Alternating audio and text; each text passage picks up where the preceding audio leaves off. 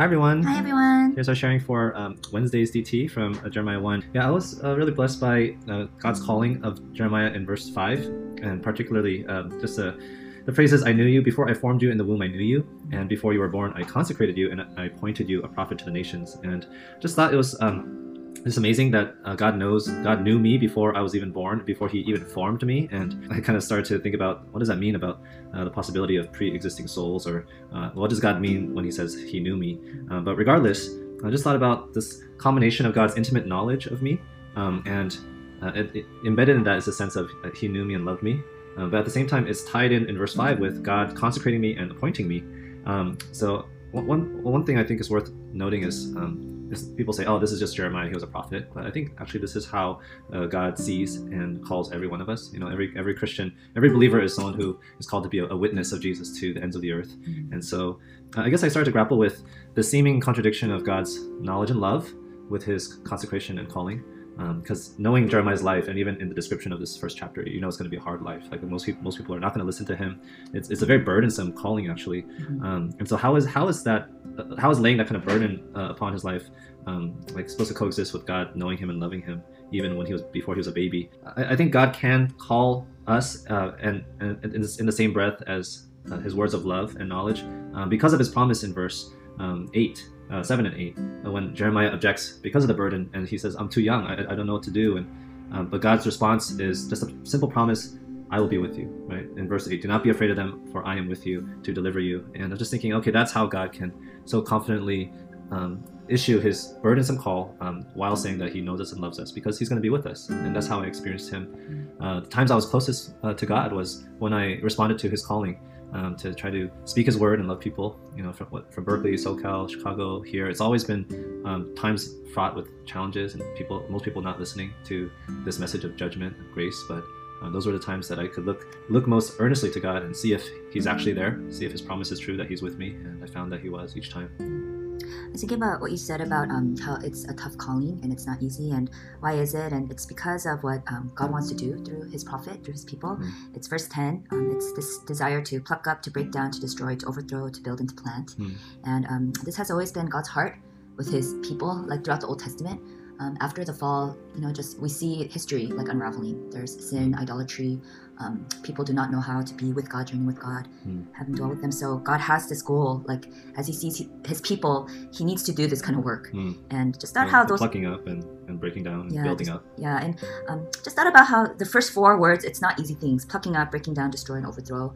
And just thought, what does it take to do that kind of work? It's messy. And it's difficult, you know, it's going to require facing opposition, rebellion, things that have been strongholds for a long time. But God's goal is, just thought about how the last 2 words, it's very visionary. It's to build and to plant. And there's this picture of life. And that's actually how God works even now. Even actually after, you know, Jesus came to give reconciliation, new life.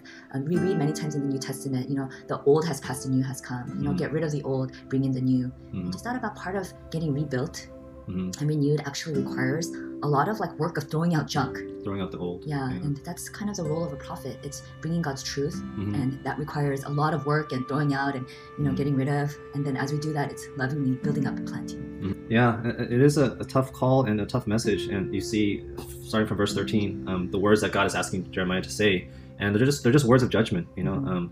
And you know, that's when we think about our task, we think, oh, it's very different. You know, we have the New Testament gospel of grace, but the good news always begins with the bad news, right? Like grace cannot be understood or received unless we understand that we are deserving of judgment. You know, I mean, just thinking about really what's really coming to the forefront of social consciousness these days is justice, right? I mean, there's just so much going on, lack of justice in our world. Just it's in the news every other day, just another shooting, and you know. It's ironic because our world and our hearts are so tuned to justice, and yet we don't. I think a lot of people don't look to the question of where is that justice grounded in? You know, is it just arbitrary? Is it up to us, or is it grounded in the God of justice, who will ultimately call us to account at the end of each of our lives, at the end of history? And that's what the Bible calls judgment. And so that's the message that Jeremiah has. And I just thought it was interesting in verse 19. God repeats that promise, "For I am with you," and but the way that God is going to be with Jeremiah is is in simply making him this unmovable person who is going to be fought against. You're going to be fought against but not prevailed against. And just thought, wow, that's not very appealing when we first think about God, what God wants to call us to. But that's so true down to this day, you know, because we have this message of judgment, we're going to be opposed, we're going to be fought against. And so the life we have to live is very much like this description, and Paul talks about it in 2 Corinthians 4, you know, we are perplexed and we are hard pressed and persecuted, and yet simply I'm not going to be prevailed against. And that's God coming through on his promise of being with us and sustaining us. One little side interesting thing, I was intrigued by the almond branch. Like, what does the almond branch mean? And just looked up quick commentary, and there were two things. One, just what an almond tree is like. There's one commentary that says it's very quick to bud flowers. Bud flowers right when the spring comes. So just this picture of God saying, I have a promise, I have a word, and I'm gonna make it happen.